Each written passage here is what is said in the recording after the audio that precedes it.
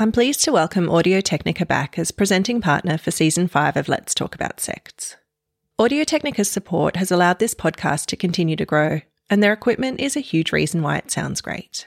60 years ago, Hideo Matsushita established Audio-Technica in a small flat in Shinjuku, Tokyo. Today, you can experience his legacy with affordable audio equipment to help with working from home, content creation, and if you're like me, getting the best out of your vinyl collection. Find out more at audio-technica.com and use promo code LTAS10 if you're in Australia to get a discount and support this show. Hey, I'm Ryan Reynolds. At Mint Mobile, we like to do the opposite of what Big Wireless does. They charge you a lot, we charge you a little. So naturally, when they announced they'd be raising their prices due to inflation, we decided to deflate our prices due to not hating you. That's right. We're cutting the price of Mint Unlimited from $30 a month to just $15 a month. Give it a try at mintmobile.com/switch. $45 up front for 3 months plus taxes and fees. Promo rate for new customers for limited time. Unlimited more than 40 gigabytes per month. Slows full terms at mintmobile.com.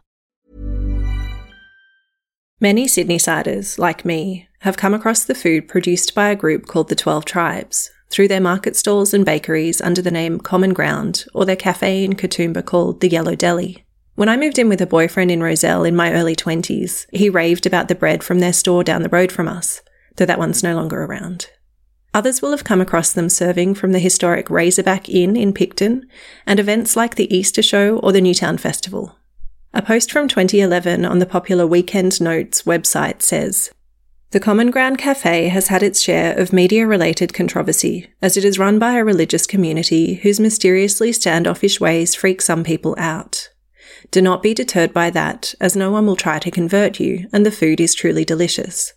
If you're curious, just ask them."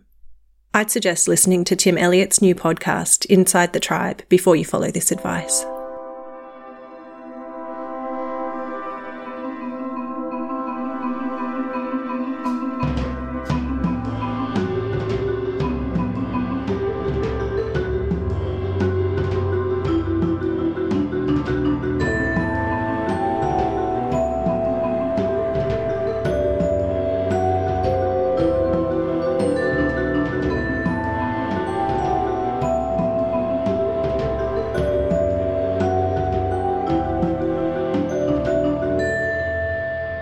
Welcome to Let's Talk About Sects, a podcast about cults around the world.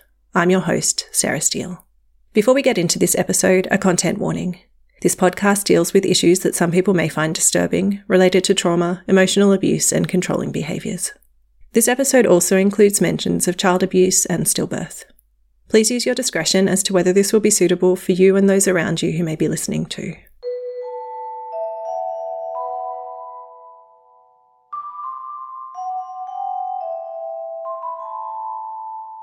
Tim Elliott is a senior writer for The Good Weekend, a beloved Saturday magazine for many Australian readers.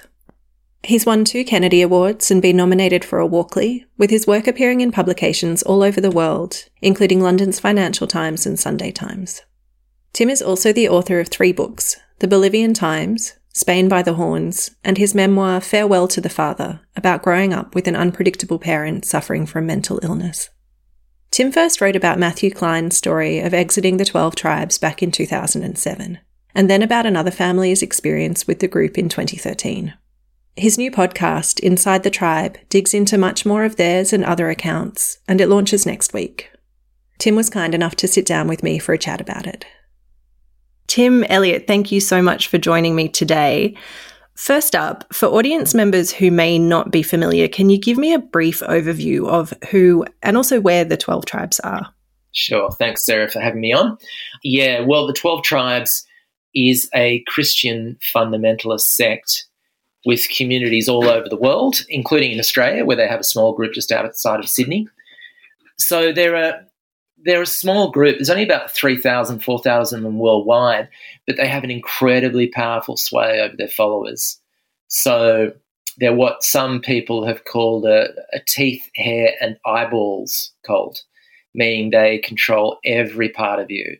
So when people join, they encourage you to hand over all your possessions, all your money. They give you a new name, new clothes, a new identity. After a time, you're encouraged to stop having anything to do with your old family or old friends on the outside. In the podcast, we talk to people who have been moved around the world to escape their families and also the authorities. So it's a very isolated cult. They don't take part in the modern world at all, really. They don't watch TV or listen to the radio. They don't read books that aren't approved. They don't read newspapers or magazines or go to schools, outside schools, or even vote. So they're very isolated indeed. So yeah, it's a pretty intense group. Sure. And how did the story come onto your plate? What made you decide to make a podcast about it? Okay, so I was working for the Sydney Morning Herald. I'm a journalist with the Sydney Morning Herald, with Good Weekend magazine, which is a Saturday magazine for the Sydney Morning Herald and The Age newspapers. I first heard about them in about 2008, so a long time ago, when Australian guy called Matthew Klein came to me with a story. I think I did a story about deprogrammers, which was something that just interests me, about people who get people out of cults, extract people. And on the back of that story, this guy, Matt Klein, contacted me and he said, "Oh, wow, do I have a story for you?" I was a member of this group called the 12 Tribes, and they flew me and my family all around the world. They worked us like slaves. They brainwashed us. They took away our independence and our livelihoods. They basically dominated every part of our lives. Now, he had managed to escape with his 3 young children, but in the process of that, his wife decided to stay behind with the group. Now, Matt doesn't even know where she is. The kids don't see her at all. There was something about that story that was incredibly touching for me and really powerful. Probably the fact that a mother had decided to abandon her children for the group. That was incredibly sad. It's really rare for a parent, let alone a mother, to give up their kids. I thought, wow, this group must have something. They must have a super powerful hold on these people. And so I went from there, and then subsequently Matt put me in touch about maybe 10 years later with another Sydney couple, Mark and Rose, whose story we explore in the podcast, who would also been members of the 12 Tribes, and whose story is just mind-blowing. I mean, what they went through and the story of how they got out is quite something else. Right. I've listened to the first few episodes. I've been very lucky to get a little preview, so I can't wait to hear the rest of it. And I think when you spoke to one of the daughters whose mother was still in there, it was just so heartbreaking to hear her talk about that and how it's impacted her entire life. Oh, forever. I mean, she was telling me why. This is Matt Klein's daughter, who plays a really important part in the podcast in extracting Mark and Rose from the cult. But I won't go into that. That's in the podcast. But anyway, she told me about the fallout from her experience and the fact, for years and years she was like, why, after her mother decided to stay with the group, and so she lost contact with her mother. And for years afterwards, she was like, well, what is it? Why did my mum choose this bunch of essentially strangers over me? Why did she abandon me? What had I done wrong? And she was really kind of riven with guilt and longing, and it really broke something inside of her, the fact that her own mother had left her, had decided to leave her. That's part of the reason I find these groups sort of morbidly fascinating. I think the power they have over people psychologically is just incredible. I understand that and have spent many years now in this world for much the same reasons. And everything you've mentioned, sounds pretty heavy and full on and negative. But I do think a lot of people might understand the appeal of a self-sustaining community who works to grow their own food and supports each other to live in harmony, especially growing up in a pretty full-on capitalist society, which sometimes feels pretty dog-eat-dog. So I just wondered if you could tell me a bit about what drew people in, the people that you spoke with. Yeah. So it's really important to note that no one joins a cult. So no one wakes up one day and says, I'm going to join a cult that will steal all my money, manipulate my mind, beat my children, separate me from my birth family and friends. What they join is an ideal of something that's way better than what they have. So they, like you said, with the 12 tribes, most of the people who joined were attracted to the fact that this group were apart from society and were separate from that capitalist paradigm that we all live in, that dog-eat-dog mentality where you get up, you slave away, you're essentially working for yourself and battling away. It can be a hard life. Now, Mark and Rose, as well as all the other members we spoke to, found themselves really drawn to this idyllic lifestyle that the tribes presented on the outside. Their public-facing image was of an idyllic kind of utopia where they lived on a farm in harmony with nature, where you grew crops, tended sheep. You basically raised everything in common. You raised your children communally and took care of everybody, took care of one another, like a large family in essence. And so what's not to like? So this is why people join. And most of the people we talked to did form, during their time in the group, did form really wonderful connections to people. They found other like-minded members who had also come to the group looking for something better, belonging, communion, a sense of being there for other people and achieving a deeper mission. And it's also important to note, I reckon, that sometimes, inevitably, as you'd probably know, most people come across groups, from what I've found, they come across groups like this at a moment in their lives when they're somehow vulnerable. So they're in between jobs. They've just gone through a really hard patch. They don't have a job. They're confused about who they are. Maybe they've lost a bunch of friends. Maybe they've just arrived in the country. They don't have anywhere to live. Maybe they're just going through a personal crisis. So these people are usually at a juncture in their life where they're vulnerable. And so what happens is they just happen to cross paths with this group, a high control group, a cult, for want of another word, who offer them a solution and offer them an answer to all their problems that they have at that moment. So when you look at it that way, joining a cult, per se, is not a matter of, a lot of people, it's really bad judgment. Why do these people join these groups? They don't join these groups willingly. And often what it is a matter of bad timing as much as and bad luck. They meet these groups at a moment when they're really vulnerable. And in that sense, it's a matter of bad luck than anything else that they join. Yeah, that's what I always say too. It's a lot of people think that it's vulnerable or naive people who join these groups, but actually they're at a vulnerable point in their lives, and that's something that happens to every single one of us. So it's like, and if you look at your life, everybody's life, everybody goes through a period where they're vulnerable. I don't care who they are, where they're confused, vulnerable, weak, and they're really longing after something, after an answer or something deeper, a sense of belonging. So in that sense, it's just everybody could join a group like this. People who say, oh, I would never do that, they're kidding themselves. Totally agree.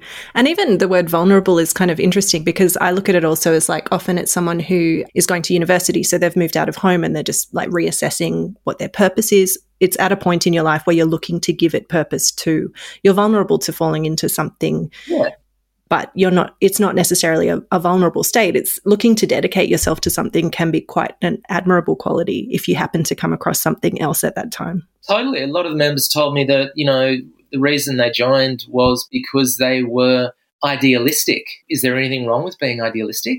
So they saw this beautiful, what they believed to be a beautiful solution to modern life and the dilemmas of modern life, and they went for it. There's no crime in being idealistic.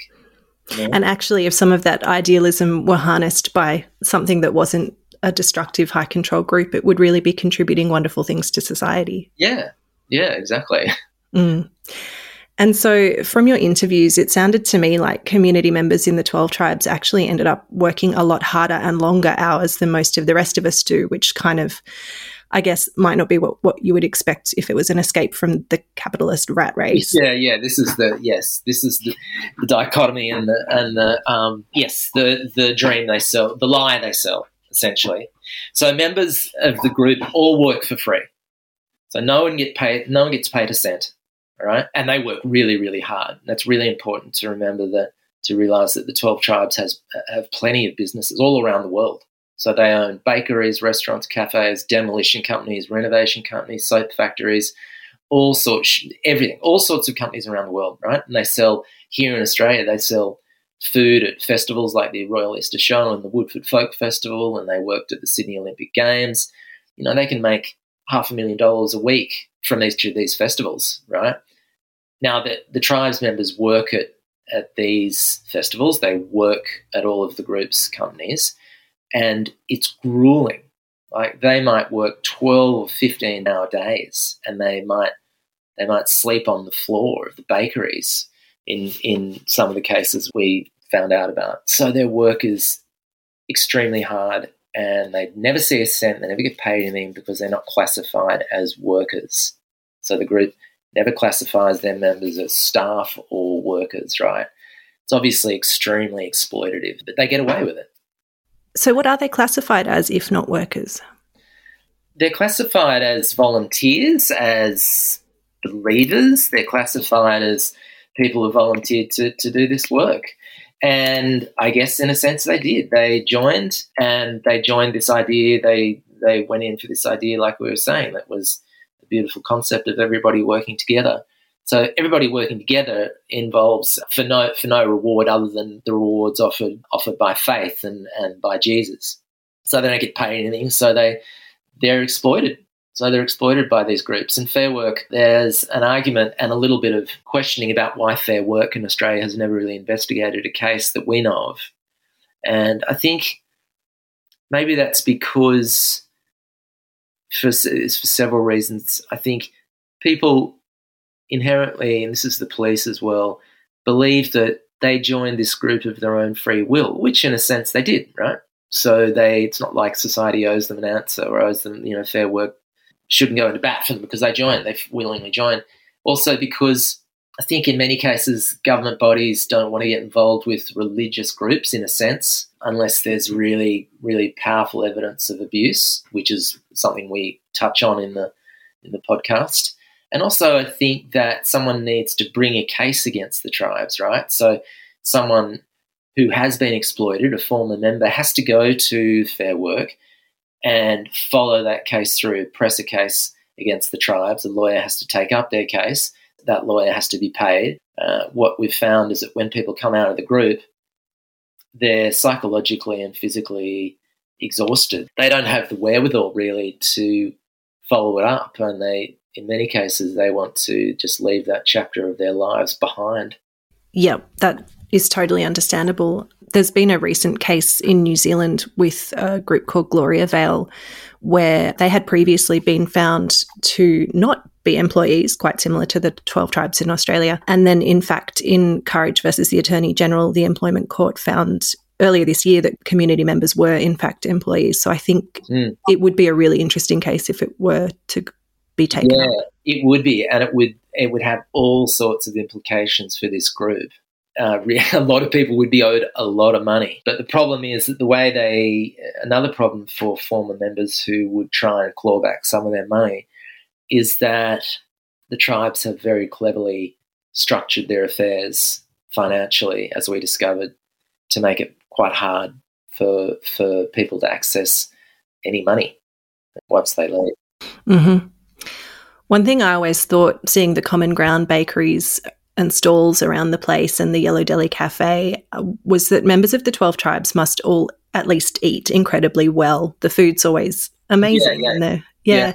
Can you tell me what you found out about this? That's really funny you say that, because a lot of when people say, "Oh, what's the podcast about?" and I'm like, "Oh, this group called the 12 Tribes." They're like, "Oh, I know that group.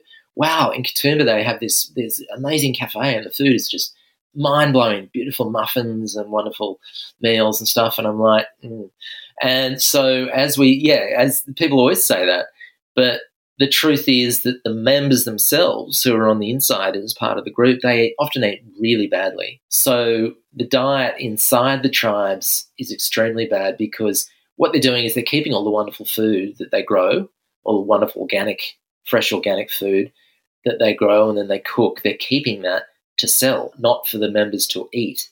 So in America, we spoke to members who were given buckets of old carrots to eat, one chicken between 30 people, boxes of slimy potatoes. And that's because the leadership want to make money off running these cafes. Obviously, no one's going to buy crappy food. So they keep all the really nice food to sell to the public. That's the public-facing side of the group, the Disney version of the 12 Tribes, all the beautiful food for their stalls and the cafes. Some of the people we spoke to, their teeth had fallen out, their hair was falling out, their skin was terrible, the diet was so bad. The tribes have a very high rate of stillbirths, a much higher rate than normal of stillbirths, babies being born dead. And that's because it's thought to be one outcome of their really bad diet. Australians may recall news headlines in 2020 about police digging for the buried remains of stillborn children at 12 Tribes properties, and I found it difficult to figure out what had happened with that. I wondered if you knew anything about where that stood today. Not really. Whenever you get in touch with the cops, they just say, the investigation is ongoing. That's all they ever tell you. It's all you ever. It's impossible to find anything else. Nothing. So bottom line is nothing. No. Right. A question former members of high demand groups face a lot is, why didn't you leave? What things make it hard for someone to leave the 12 Tribes?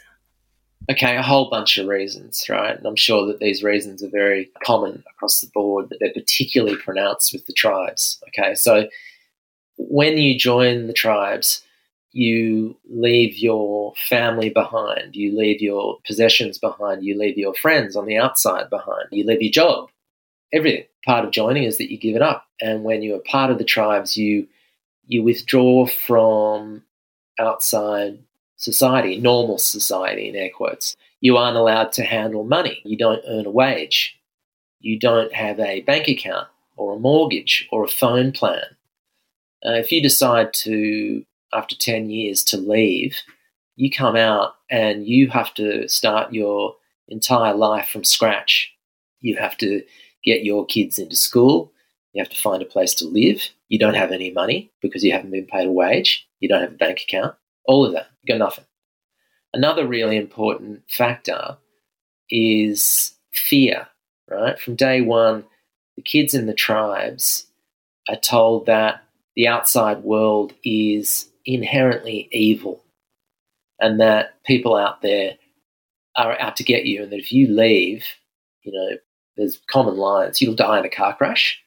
You'll become gay. You'll turn gay, which is the worst thing ever for them. Or you'll be condemned forever to what they call the lake of fire, which is, what it sounds like, eternal damnation and pain.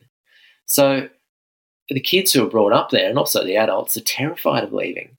Why would you leave when you have nothing to leave for on the outside? Everything is taken care of for you inside the cult. Even if life's terrible, you know what it is.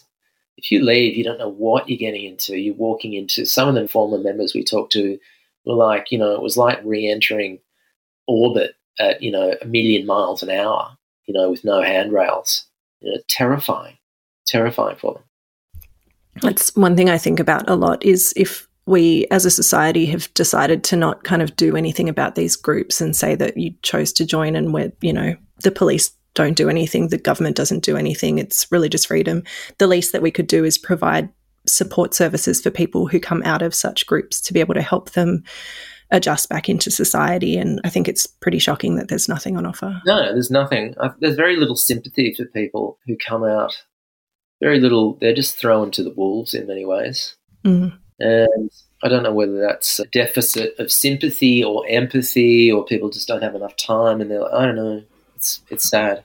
I think there's still quite a lack of understanding about what's happened, but there's a lot more discussion these days about coercive control, and hopefully that's going to help people have a greater understanding of the dynamics at play. Yeah, I think you're right. I think there's a lack of understanding about the psychological dynamics and the pressure that people are under when they join, and all of the stuff that goes on within these groups.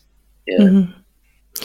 What can you tell me about the difficulties in speaking out for those who have family involved with the 12 Tribes? Yeah, well, what we found was that because the members have been taken out, or they separate themselves, or they are separated by the leaders from society, right? They are given new names, new identities. They withdraw from their old family to maintain contact. For the parents or the family members on the outside trying to maintain contact with them in the cult, everything is mediated by the cult. All the contact has to be, you have to go through that cult. They're the gatekeepers, right? So you don't get to, they don't have a phone. They don't leave the compound of their own free will. So you can't get to them if not through the leadership, okay? So, and the leadership obviously don't like people speaking out against them. So what often happens is that if you speak out against the cults, groups like this, especially the tribes, you just get cut off. Parents who speak out against tribes, people, their loved ones who are within the tribes, simply lose contact with them. They've simply lost contact, been cut off with their loved ones who are inside the group. In some cases, one mother was really sad. She was trying to stay in contact with her son and her family. Matt Kleiner was. The group got work at the Sydney Olympic Games, and many of the parents of the members wrote to the organising committee of the Olympic Games, said, how can you give this group any work? How can you let them work at the Olympic Games? They're a highly destructive, high-control group. The 12 tribes found out that the parents had written to the Olympic Games organisers and ratted on them and complained about them. So the next thing the parents know is that the kids are just being sent off overseas. So it's terrifying. Your kids and your grandkids are suddenly flown overseas, and often you don't know where they're going. So to speak out against the group is really dangerous. So that's why we found it very hard to find ones who were willing to be really brave and speak out. They didn't want to lose contact with their loved ones, their kids, their grandkids. It's terrifying. Mm-hmm. In Australia, it remains legal for a parent or carer to smack their child, though the extent to which corporal punishment is allowed is limited to the rather open term reasonable, which is more defined in some states and less defined in others. How do you think the 12 tribes' attitude towards corporal punishment differs from the general expectations of mainstream Australian society? Okay, so the 12 tribes don't tolerate any misbehaviour in their children, and I mean none. If the kids don't do exactly what an adult tells them, and it can be any adult, not just their parents, any adult around them in the community, they are beaten severely with a stick. And they can be beaten for not eating their food, for playing a game or singing a song that isn't approved by the elders, or for not working hard enough, or for not coming to an adult when they're called. And they can be beaten severely. Like, we have heard multiple stories of kids being beaten overseas, being beaten till they were red raw for, say, 8 hours. A 2-year-old getting beaten for 8 hours in one case. Older kids, 6-year-olds being beaten close to death.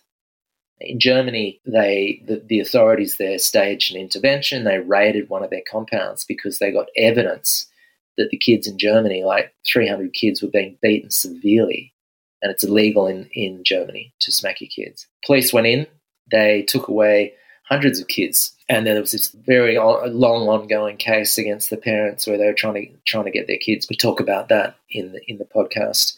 So there's a really important and interesting reason why they do this, why they're so strict on their kids. Part of the 12 tribes' belief is that they are raising their religious theology, is that they're raising a pure-born breed of 144,000 male children who, during Armageddon, will go out and save the world by waging war on Satan. Right? So to raise that army of pure male children, warriors, young warriors, they have to teach them complete obedience. And it's up to the tribes to raise that army themselves out of their own children. That's why they don't tolerate any answering back, no disobedience at all. So it has really ugly fallout and side effects for those children. Yeah, of course it does. And you mentioned that these are only male children, and I wondered if you could tell me a bit about the attitudes of women in the tribes. Oh, they beat all their kids. Sorry, the attitudes towards women. No. It's very, it's really weird. It's a bit like the Amish. It's very much the males are the head of the household, right? So all the elders are men. The elders of the community are men, obviously. The men call the shots. Women don't have an equal say in anything. Women have to do all the home duties, all the old-fashioned kind of stuff you expect, kid minding, washing, cooking, all that stuff. They are meant to be completely obedient and subservient to their husbands, and indeed any male in the community. It's a bit like, what really reminded me of? It reminded me of Margaret Atwood's book, The Handmaid's Tale, the very old fundamentalist, old world view of women's place in society. Scary. Yeah, this is something that gets me about so many of these groups, is that they exist in a place like Australia where we say that we have gender equality and we believe in gender equality, but we just turn a blind eye when you've got a group that treats women like total second-class citizens. Yeah, total second-class citizens. There's also really interesting aspects of the way they treat black people overseas in America. It's really, African Americans are tolerated in the group, but they must, and this is coming from a guy who we talked to who was half Cherokee, half African American, who joined and left after a while, just severely psychologically damaged. But the attitude there is that, black people can be part of the tribes, but they've got to realise that they're subservient, really. Their place is to be subservient. And it's a testament to the mind control that this group has, that, they do get, African Americans join, indeed women join. The appeal of this group is so strong. It's quite a trick. With all of this money and, not paying any of the labour or anything like that, where is all this money going? What are they doing with it? They're buying properties. They own houses in Australia and all over the world. Many houses in America. A lot of the money goes back to America, where the cult is headquartered. And there are reports that the former leader, a guy called Eugene Spriggs, who died last year, there are reports of him travelling around, enjoying a lovely life, staying in mansions that the tribes own all around the world. The tribes also own a yacht, 2 yachts actually, I believe. One super luxury yacht that is often stayed on by the leaders. So there's lots of properties, they own lots of businesses, they run all their business behind a trust. So the money's there. It's not going away. It's just that the tribe's members themselves don't see any of it. Yep. So Inside the Tribe is out on Monday the 28th of November, and I know Let's Talk About Sects listeners will be very interested in the subject this podcast explores. Can you tell our audience a bit about what they can expect from the show? Okay, so the podcast follows a Sydney couple called Mark and Rose and their young family, their beautiful young family, whose time with the tribes was, they joined in the mid-90s. They got out, took them 13 years to get out. And their time with the tribes was horrific, bizarre, and, just an absolutely riveting story. Incredible story of survival and also love. Like, one of the things that really blew me away is how much Mark and Rose love one another and how they managed to cling on to that love for each other and for their family that finally managed to see them escape. So it's all about that. It's a fantastic podcast. I can't wait to hear the rest of it. Thank you very much, Tim, for your work on this really important story and for speaking to me about it today. Yeah, no problem. That's wonderful. Thanks for having me on.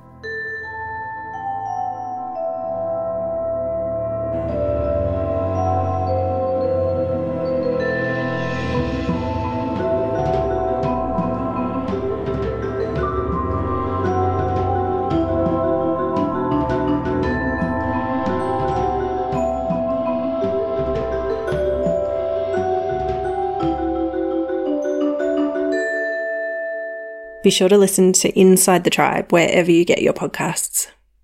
You can access early and ad-free episodes and support the production of this independent podcast via Patreon. patreon.com/LTASpod, or with a one-off donation or merch purchase. You can also grab a copy of my book, Do As I Say. The link's in the show notes. This episode of Let's Talk About Sects was written and produced by me, Sarah Steele. Music was by Joe Gould. A very special thanks to Tim Elliott for speaking with me. Information sources are listed on the episode page at ltaspod.com. Thanks again to Audio-Technica, presenting partner for Season 5 of Let's Talk About Sects. If you're in the market for some top-quality audio equipment, use promo code LTAS10 at audio-technica.com on their Australian store to get a discount and support this show. Their range of headphones and turntables is quite ridiculous, and don't get me started on their mics. Audio-Technica, celebrating 60 years of listening. If you've been personally affected by involvement in a cult or would like to support those who have been, you can find support or donate to cult information and family support if you're in Australia via cifs.org.au, and you can find resources outside of Australia with the International Cultic Studies Association via icsahome.com. If you or someone you know is in crisis or needs support right now, please call Lifeline on 13 11 14 in Australia, or find your local crisis centre via the International Association for Suicide Prevention website at iasp.info. Thanks for joining me, and hope to catch you again next episode.